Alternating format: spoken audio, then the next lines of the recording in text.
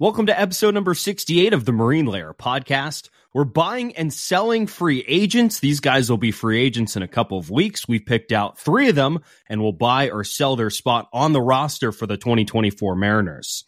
We have our World Series preview and we'll close out the show with Speak Your Mind. Your reminder before we start this show that if you're listening on our audio platforms, head over to YouTube, check out our video side of the podcast. You can go like, comment, subscribe, and turn the notification bells on. That's all over on YouTube. And if you're watching us, listen too. If you're in the car, at the gym, taking a walk, in the grocery store, really anywhere that you can listen to a podcast. We're on Apple, Spotify, Google, and Amazon. You can follow us there, download our episodes, leave us a 5-star review. Reviews, the downloads help us out a ton, so just take a few extra seconds to do that. And then check us out on social media. We're on Instagram, TikTok, Twitter, and YouTube Shorts at Marine Layer Pod. Let's get it rolling.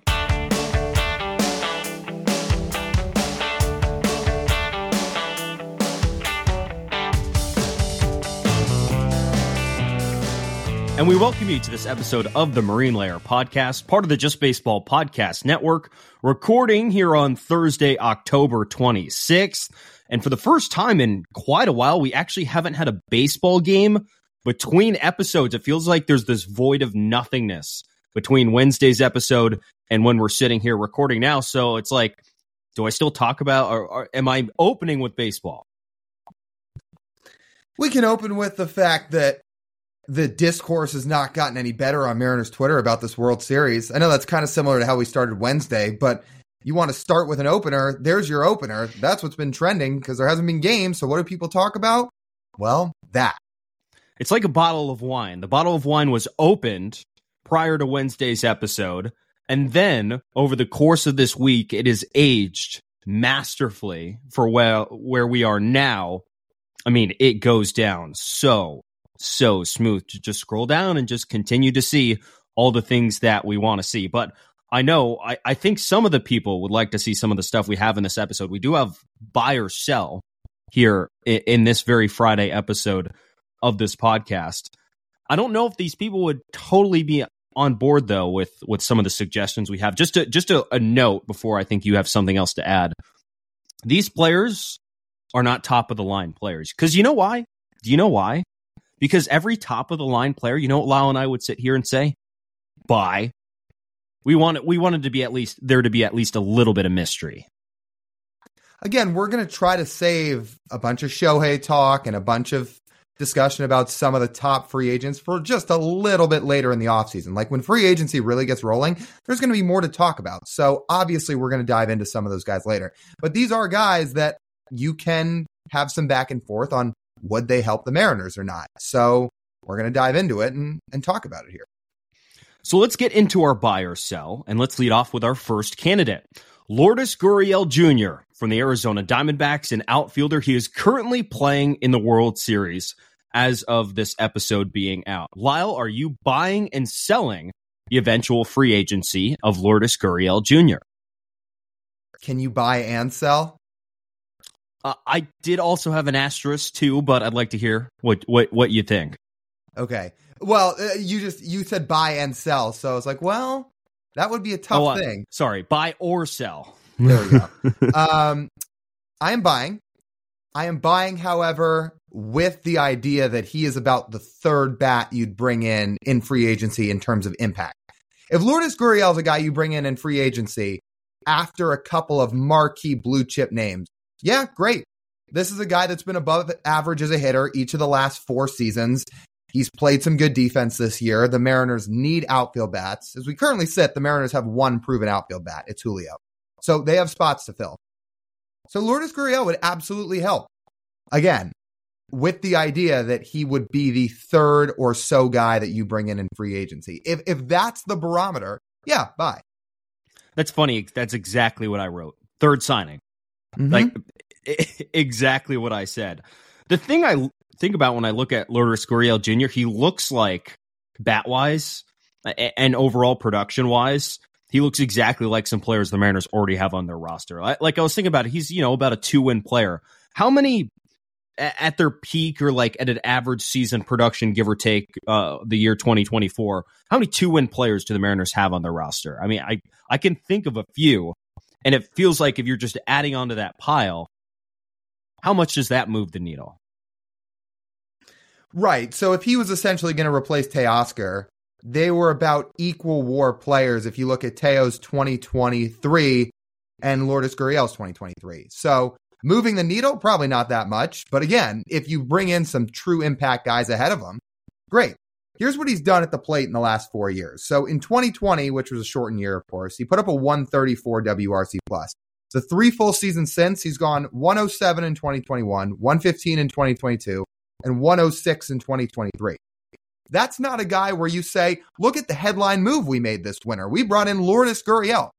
No, but if you say, we got Shohei Ohtani and then we traded for another bat on the market and also brought in Lourdes Gurriel, then people would say, okay, this is a guy that could hit around the 6 or 7 spot in the lineup and provide some true value. And that's what I think his value brings. And that's what I mean by buy. If that's his role, yeah, I'm buying. So just to clarify, my buy was as a third bat as well. When I look at him, I don't think he would be a bat people would be extremely confident in could translate to T-Mobile Park. He doesn't hit the ball the hardest. His batted ball numbers really like barrel percentage, exit velocity, hard hit rate is a little bit higher, but his average exit velocity, his expected batting and slugging, his quality of contact are right around league average. That doesn't inspire a whole lot of confidence. And he also doesn't walk a lot. He does not strike out, which is a positive.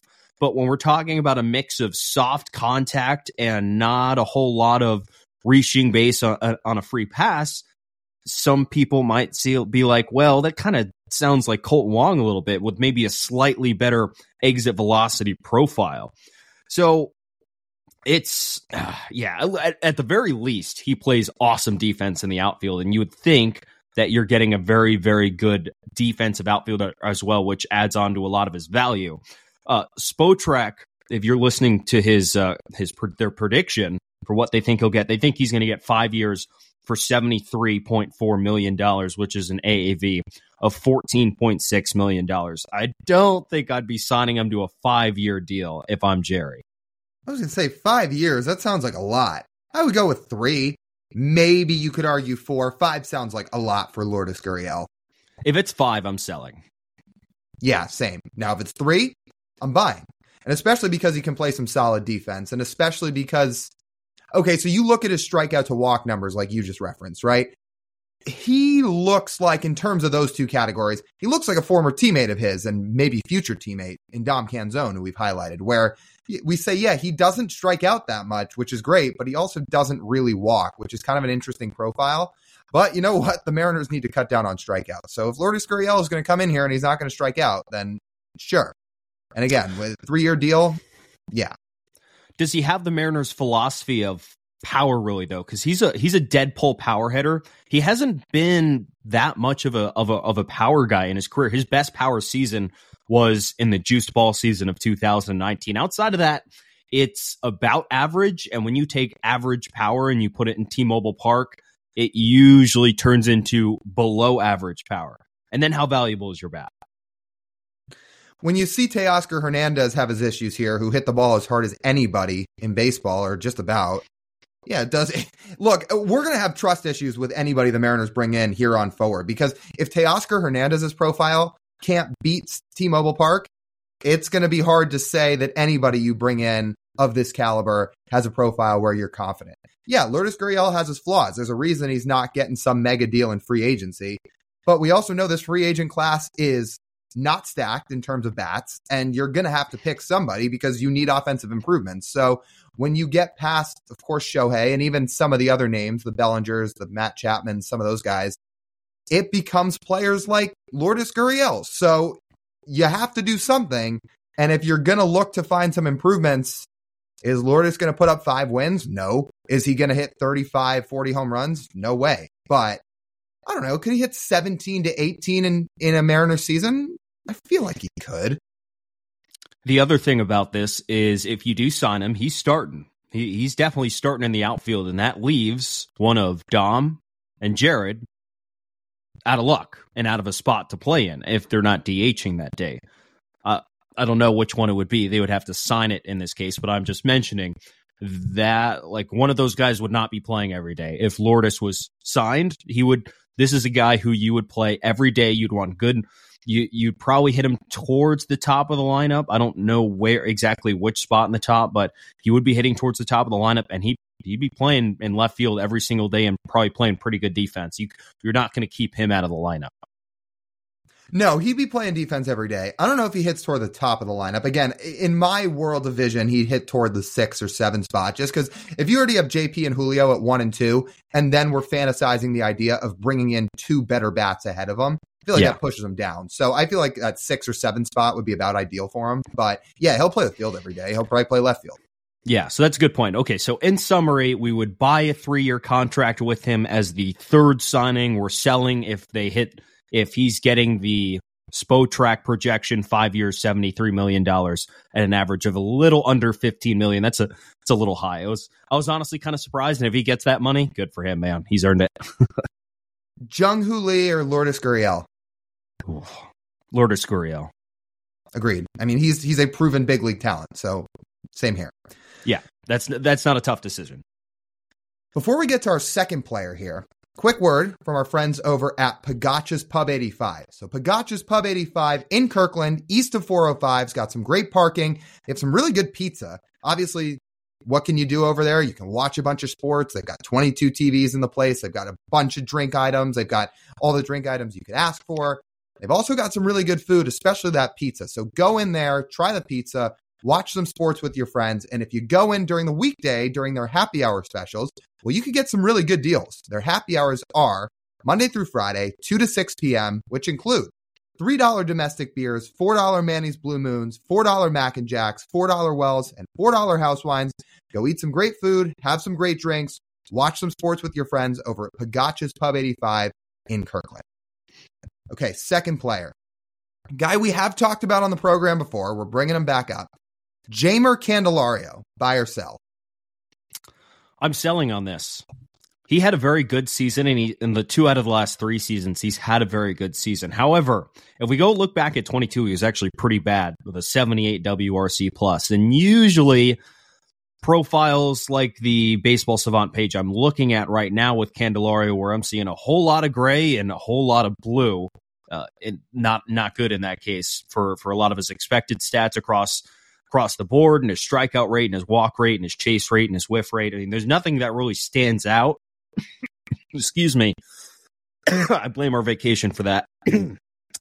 But in the end, I'm seeing a sell profile here with Candelario. Also, the Spotrac prediction, 3 for 34, nearly 35. That I would consider if the Mariners had an open spot. And again, he's not the premier signing. I wrote this down as I am cautiously buying. That's what I described for Jeimer Candelario. So this is very much on the brink of sell or buy. I called it cautiously buying because, again, the Mariners need bats. 2 of the last 3 years, he's had 3 WAR seasons or better. He plays a corner infield spot, an area that we have talked about they may need some upgrades at. But to your point, it cannot be the headline guy they bring in. Again, it probably should be about the third guy they'd bring in offensively. And it's going to have to be the right price. Now, it's interesting that's what Spotrac, however you phrase that site, tabs for his contract projection. Because if it's 3 for 35, yeah, I'd consider that. In fact, what I wrote down here is I would give him a 2-year deal. I'd consider 3. 3 years for about $12 million AAV. Feels like fair value for a guy that can put up a 3 WAR season, but I'm not going much longer than that on a contract. And because of all the peripherals, where not a lot stands out and suggests there could be a real chance for some regression. Oh, and by the way, he doesn't play good defense. There are reasons to be concerned. So that's why I said I very cautiously buy. And the thing about his underlying statistics as well is that the statistics between his good seasons and his bad seasons are very similar when we're looking at the Baseball Savant numbers. That's not usually a good thing. That leads to some variance. And if the Mariners go out and sign a free agent for that puts up a 78 WRC plus and you gave him a 3-year deal, I mean, talk about a disaster class after what they've done in the offseason the last 2 seasons and some of the guys they brought in, they can't whiff like that again. And I see too much risk in this signing right here to justify giving him a 3-year deal. I think I said buy earlier. I'm kidding. I'm changing my mind. If I said anything earlier, disregard that. If you're giving him a multi-year deal, I'm selling, because I don't think the upside is quite high enough to offset the risk of him potentially regressing back to what he did in 2022. Now, he would have been an excellent addition at the deadline, I thought, this year if they were going to buy. He didn't end up costing all that much. He cost, I think, 2 lower-level prospects from the Cubs organization to go to Chicago from Washington. So if that was the case, I would have said, yeah, you didn't have any long-term commitment to him, and he would have lengthened your lineup a little bit. But in this case, if you're giving him a 3-year deal, yeah, I'll pass. So a shaky offensive profile, didn't have a good year in 2022, doesn't play great defense. It sounds like we're not exactly sold on Jeimer Candelario. Again, I said cautiously buy, you said sell, but I think we both have our concerns. Yeah, there's definitely some concerns here. I don't know what they would really be selling me on if they were trying to sign him. But, he's out there, he's an option, so we'll see what Jerry thinks. Our third candidate for buy or sell, Lyle, Joey Votto. Are you buying or selling? Woo!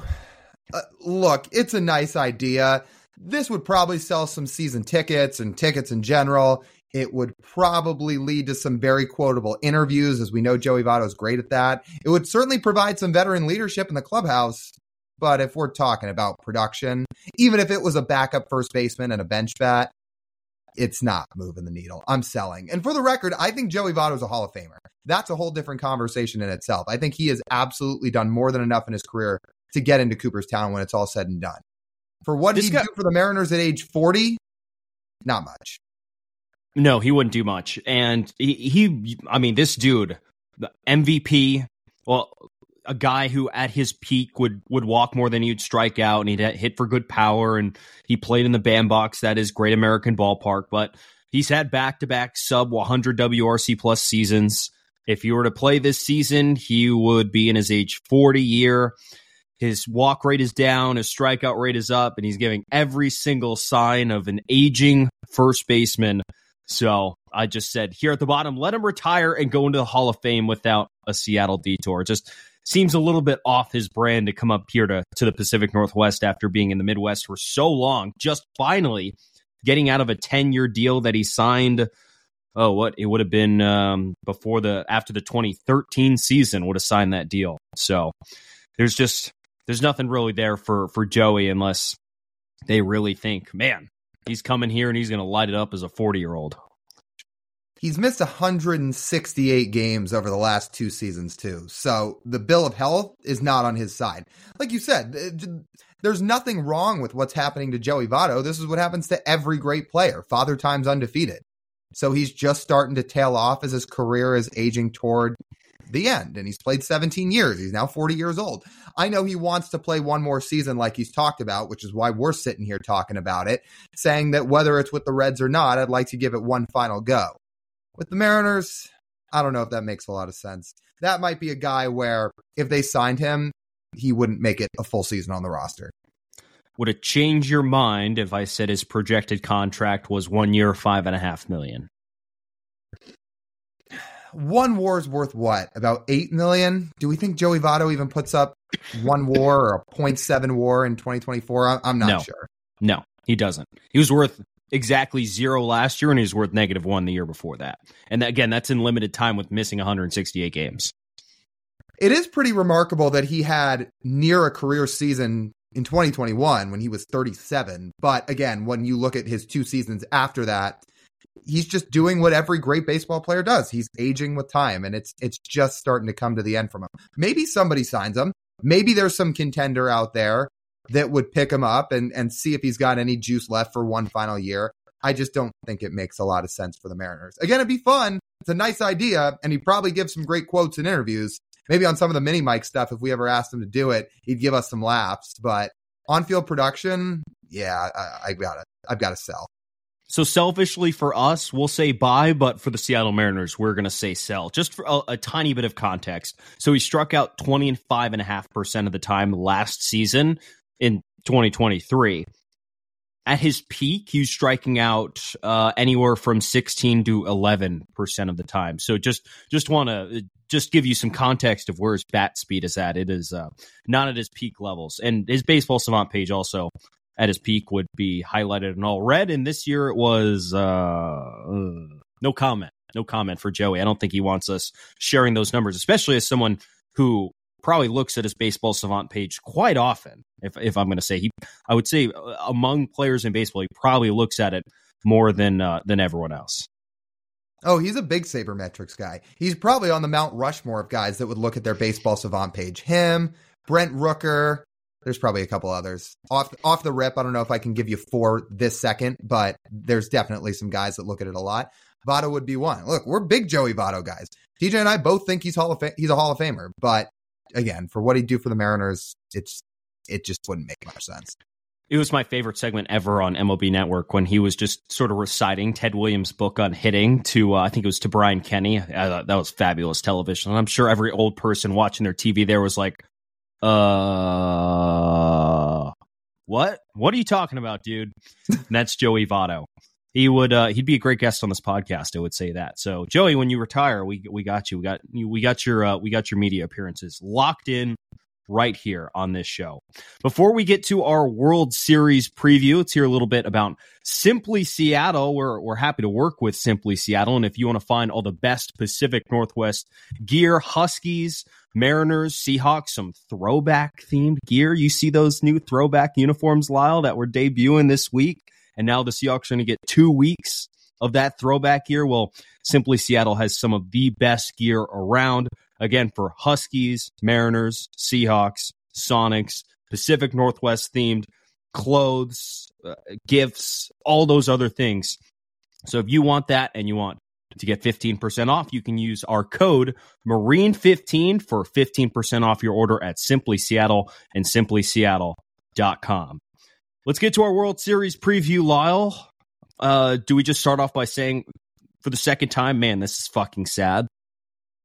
It is. It is sad. And again, it has caused a rift on social media. I wouldn't expect anything less because there are players on the Diamondbacks that now people are trying to argue the Mariners should have kept. And the Rangers, a lot of Mariners fans think were the model of success. And I can't stress this enough. The Rangers very easily could have spent all that money on Xander Bogaerts and Javi Baez. They signed the best 2 free agents, and it's worked out, but that doesn't mean it is the only way to build a roster. Credit to them. They have done what they needed to do to build a World Series contending roster. Doesn't mean it's the only way. I'm just going to start with that. I will say it is kind of interesting that we did post a clip today, recording here on Thursday. When you're listening to this, it'll be yesterday. When we posted our show clip from Wednesday's episode, where you and I were saying, this is the worst World Series for Mariners fans. You've checked our comments, right? I have. Still a lot of Astros in there, which I can't say I'm shocked. I'm not shocked, but I thought there would be a little more agreement. Well, people just really don't like the Astros. I guess we know that. My take on it, and I think yours too, is we've just gotten used to the Astros being in the World Series by now and this core of players having success, where it just is a little painful to see another team in the AL West not name the Mariners pass the Astros by in less time than the Mariners tried to do it. That's where it stems from. Like basically admitting defeat. Slight detour from our World Series preview. I know you were just floored that the Astros threw out another player. We forgot to mention that on Wednesday's episode. Absolutely floored that they threw at somebody after pimping a home run. What? Them? No. No, they didn't. He never throws at people. Dusty Baker, one of the most respectable guys ever. There's so many people out there, too, that are saying there's no way this was on purpose because why in a game this tight, this close, would they be throwing at guys? Would they be wasting opportunities to put guys on base? Well, if you watch the Houston Astros ever, like, do they seem to give a single fuck about that? No, because they do it all the time. And then their broadcast team likes to do things like blame other teams and say, oh, people like the Mariners, they have a reputation for stuff like this. It's like, oh, that's funny. I just looked at my watch and then scrolled through some past box scores, and the Mariners have been hit by the Astros double the amount of times. Well, how is that possible? Oh, in the last 3 years, they've been hit double the times. Yeah, no, I'm sorry. Unless this gets literally proven to be false, I am 100% believing this was on purpose. At least Dusty Baker retired, and that reputation will see ya. See ya. Okay, Well, let's actually get to the World Series preview. Okay. So game one is, as of recording, it'll be today. Today on Friday. And very fascinating storylines because these two teams are really built differently, right? The Diamondbacks they're a throwback. They're a speed. They're a defense team. The Rangers are a slugging team. What are your early impressions of this World Series? That is something to note about the D-backs. They're bottom 10 in payroll. So again, like there's more than one way to build a roster. But okay, World Series talk. Rangers have the offensive advantage. I don't think that's any question. I would give the Rangers the advantage in the rotation, not by as much as you think, but slightly. And then the Diamondbacks absolutely have the better bullpen. And that trio of bullpen guys that have kind of carried them through the postseason here with Thompson, Ginkel, and obviously Paul Sewald have really made leaps and bounds of difference for them. So that's where I look at it off first glance, and I think the Rangers are going to have the advantage, but the Diamondbacks have been the underdog in every series they've played, and it hasn't mattered. So even though logic's going to say pick the Rangers, you just don't know.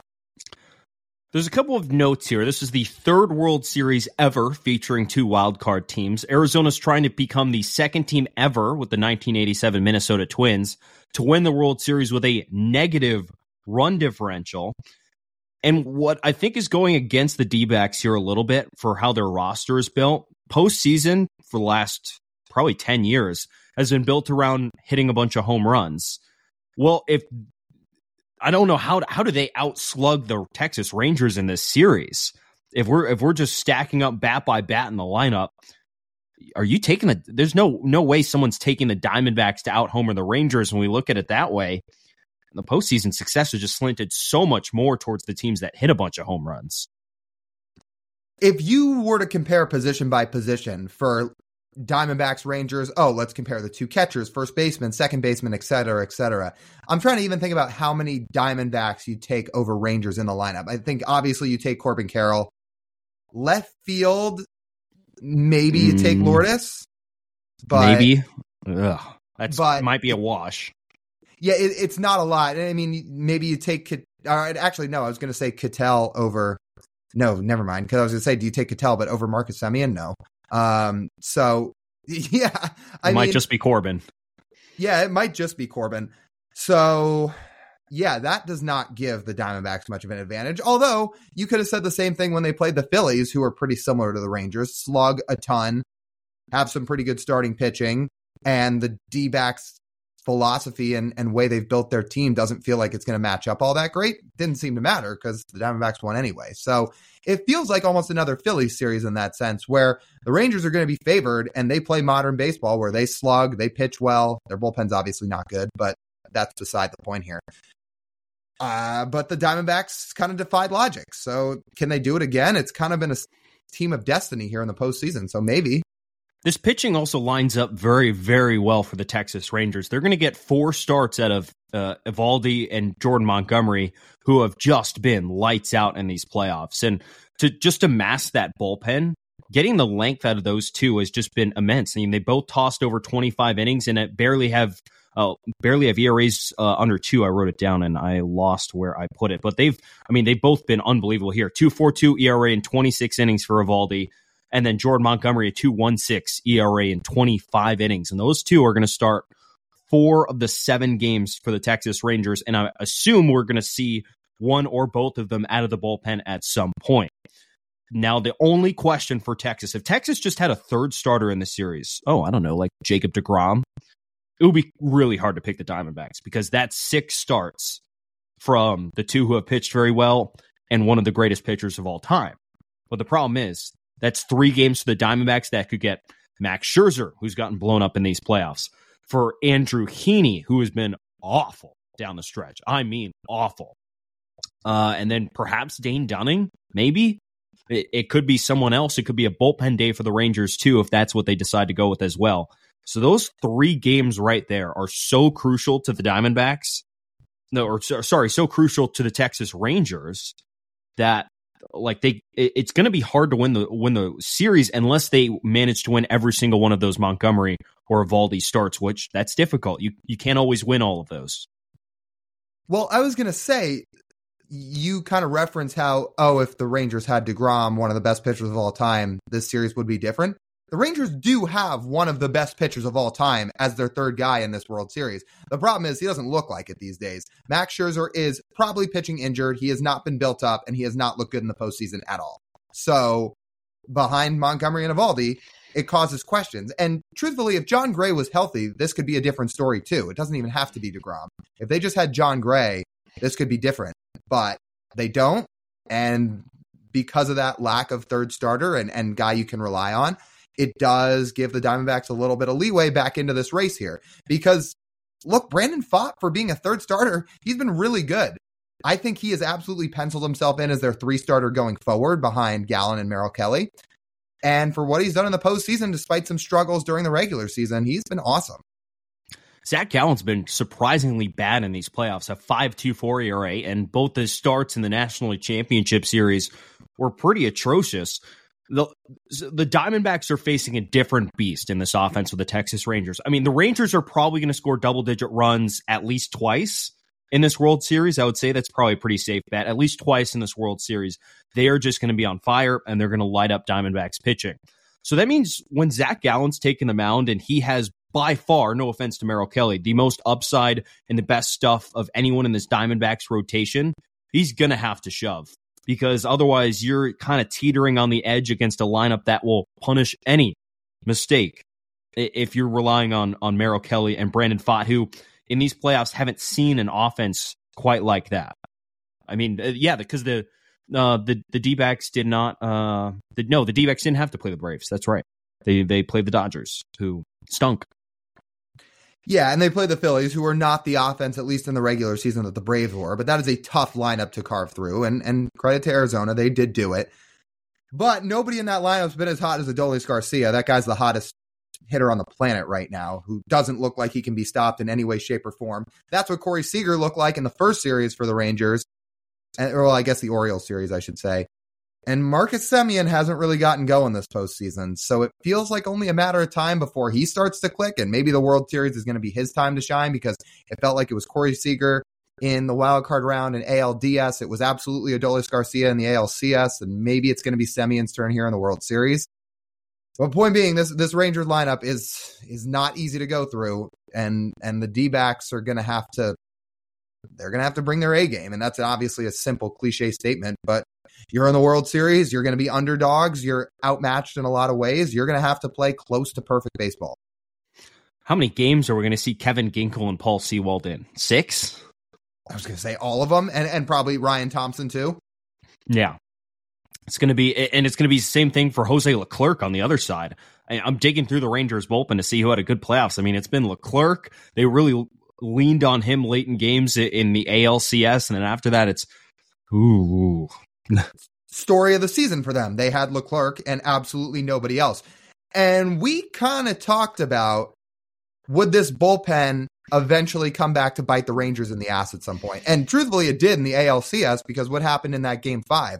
Altuve sucked the life out of that building in Texas, took the lead on that go-ahead home run, and it looked like everything was kind of shaping the way of Houston, because they were going back to Minute Maid Park with the Astros up 3-2 when Altuve took that bullpen deep and won them that game. I thought that was going to be it for Texas, but they managed to come back. So now the question remains again, is that bullpen going to hold up for them for another 4 to 7 games, or is it going to totally collapse? Because outside Leclerc, they don't have anybody they can really rely on. In fact, Aroldis Chapman in multiple outings this postseason has looked just awful. Yeah. He's looking not quite in his prime. I'll say that much. Can I throw out one more take here? Go ahead. And this goes back to some of the starting pitcher talk. So the Jordan Montgomery trade saved the Rangers' entire season. I'm going as far to say as if they don't make that trade, not only are they absolutely not in the World Series right now, I don't even think they get in the playoffs without Jordan Montgomery, because they don't make that trade. You have next to no starting pitching. Scherzer hurt, Gray hurt, Heaney bad, Dunning whatever. you would have had Eovaldi, who was also hurt for points of the second half with a lot of his velo down, and then nobody behind him. So Jordan Montgomery, the way he's pitched, not only since they traded for him the last 2 months of the season, but in the postseason too, I don't even think the Rangers are in the playoffs right now without him. So for everything they did in the offseason and building up their farm system, without Montgomery, I don't even think they're close to the spot they're in right now.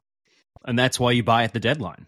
Because you gotta supplement your weakness. And it just so happens that Jordan Montgomery, they caught him at one of the best stretches, if not the best stretch of his career. Mm-hmm. Oh, he's been great. This is the best stretch of his career. Yeah. Do you have a prediction?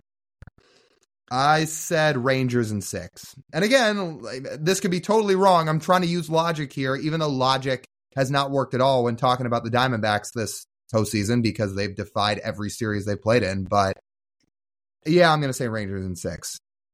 This series does defy all logic, though. I mean, we have a 5 seed versus a 5 seed versus a 6 seed in the it does in the World Series. Mm-hmm. I have Rangers in 7. That offense, I don't see how the Rangers offense will not outslug the Diamondbacks over the course of a 7-game series. That seems pretty hard to think anything else because they have done it to literally every other pitching staff in baseball. We don't get many Game 7s in the World Series. So if this World Series wins 7, sign me right up. I was even trying to think about the last time we had one. There was 2019. And then other than that, it didn't happen in any of the years past that.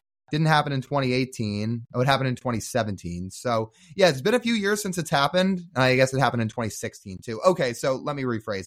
In the last few years, there have not been many Game 7s. And who doesn't love a Game 7, especially when you're a neutral fan? So sure, sign me up for 7 games.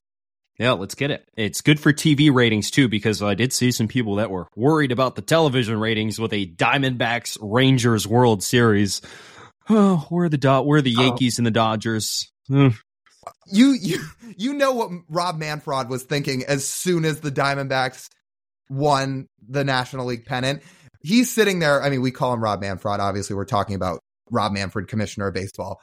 You know, this dude was looking at his TV and inside his lair, his man cave, just absolutely pissed. He's like, why is some dude named Kevin Ginkel on my TV right now over Bryce Harper? Sorry, Rob. He should have called a fix-in. He works with the umpires. Throw him a sweeter deal for their union, and they'll throw the game for you. Yeah, exactly. Well, it should be a good World Series. It's a unique World Series, and not one we get all that often, but it should be a fun one. So let's see how right our predictions are. And definitely not one we would have predicted, but no, here we are. Not in a million years. Okay, let's get to Speak Your Mind. Speak your mind, Spock.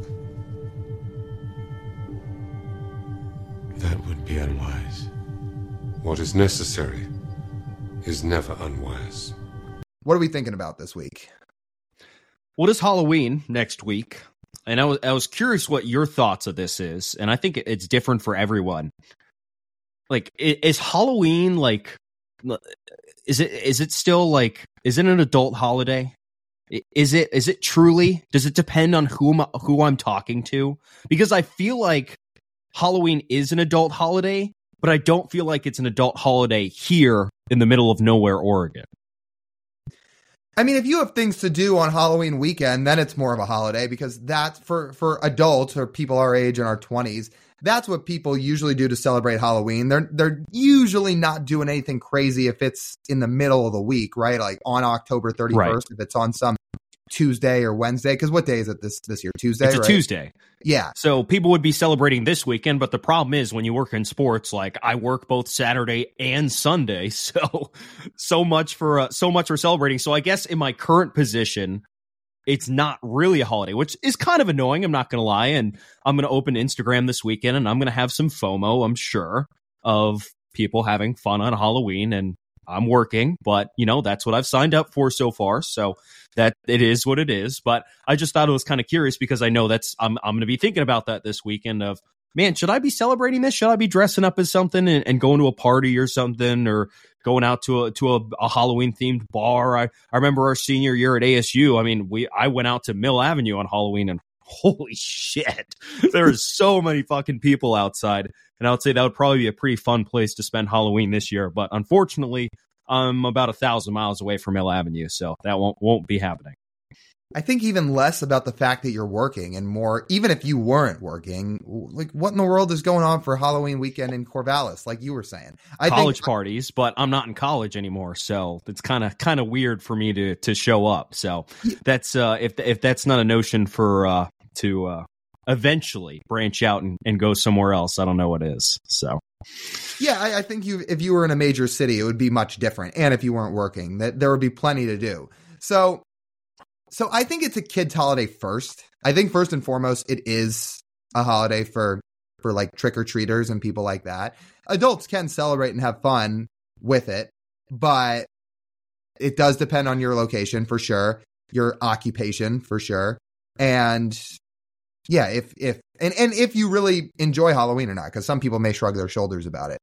I feel like I remember hearing some people I can't remember if it was people our age talking about that, like Halloween's an overrated holiday. I'm not quite sure if I'd call it overrated. I just probably say it's like to each and everyone's taste. I can't remember exactly if it was New Year's or if it was Halloween. I can't remember. Regardless, I'm probably gonna have some FOMO this weekend. So that it is what it is, though. I mean, I like Thanksgiving a lot better than Halloween. I don't do that much for Halloween, so that's my take.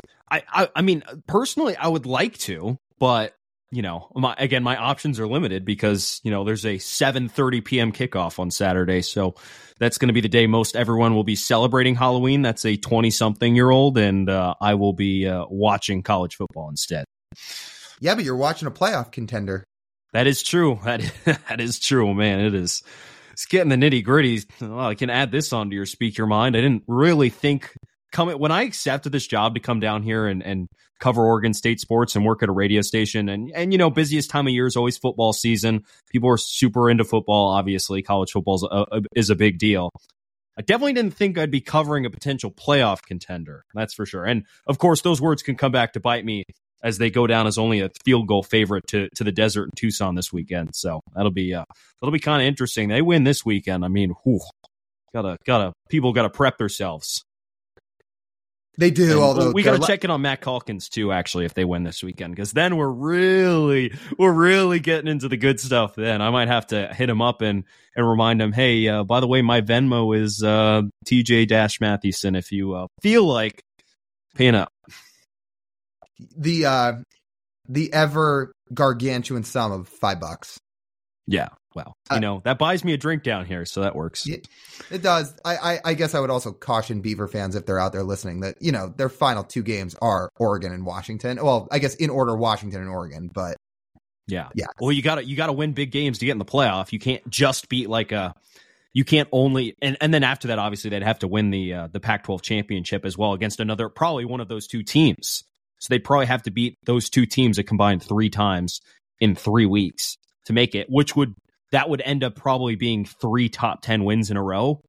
But to make the playoff, that's what you got to do. You got to beat top 10 teams to make it. So that's what it is. You do. Okay.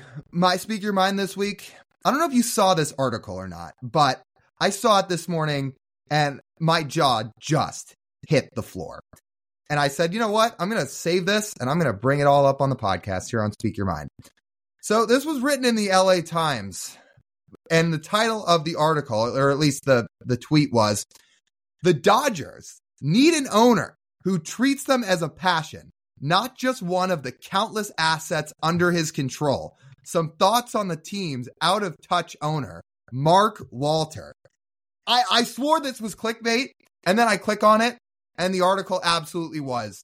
Because this entire article is ripping an owner of a team that wins 100+ games every year, is the model of success of the last decade. Honestly, outside of Houston, is the best franchise of the last decade, has superstars throughout the lineup, spends in free agency, makes huge trades, is a destination spot for players, great reputation, great farm system.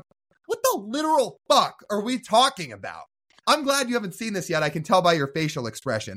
You can go read this article later if you want. I could not believe this was actually written. It's like, dude, try being a fan of a team that has, I don't know, John Stanton is their owner. If you want to go even more extreme, John Fisher of the A's, the Castellinis of the Reds, Dick Monfort of the Rockies, the Orioles owners. You can go on and on and on and on. The Dodgers might have the best owner in baseball, or if he's not, he's in the top 5.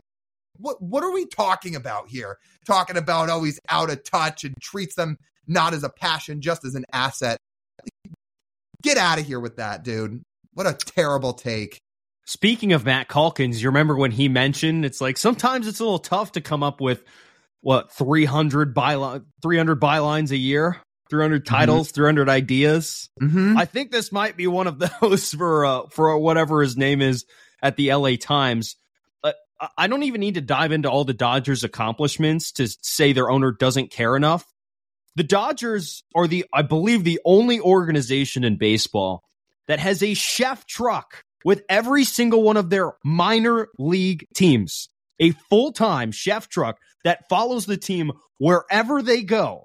So all of their players are fed, 3 meals a day, eat healthy food, get protein shakes, all these things. Everything they could ever want with a chef truck for their minor league players. Do I even need to say anything else? Nobody else does that. Oh, a lot of the meal plans in the minor leagues for a bunch of these teams are terrible, like absolute shit. Yet the Dodgers have chefs that travel with them. Yeah, that's an owner who doesn't care, doesn't spend resources, tries to penny pinch. I really would love to see Dodger fans have to be fans of a team like the Mariners, the A's, the Reds, the Rockies, the Orioles, any of those teams for even a day and see what you think of their owner. You know what Mariners fans have the misfortune of? Our owner lives rent-free up here in all of our heads, like all the time, because what we don't have the ability to do is be the Dodgers. You know why? 100,000% because our owner will not spend money. And there's a lot of teams out there that feel the same way. Get out of here with the Dodgers owner doesn't care. I think it was within the past 10 years, the Dodgers once carried a $300 million payroll, and $100 million of that was dead. $100 million was not on their roster, and they were willing to shelf that price to do what they needed to do. What's Mookie Betts' contract again? Oh, it's 13 years for, I believe, just short of $370 million. Yeah, doesn't care. Here's some of the players the Dodgers have had on their team over the last decade, just to rattle off a few. Mookie Betts, Freddie Freeman, Max Scherzer, Trey Turner, Cody Bellinger. I guess Cody never got a big contract, but Clayton Kershaw, multiple big contracts.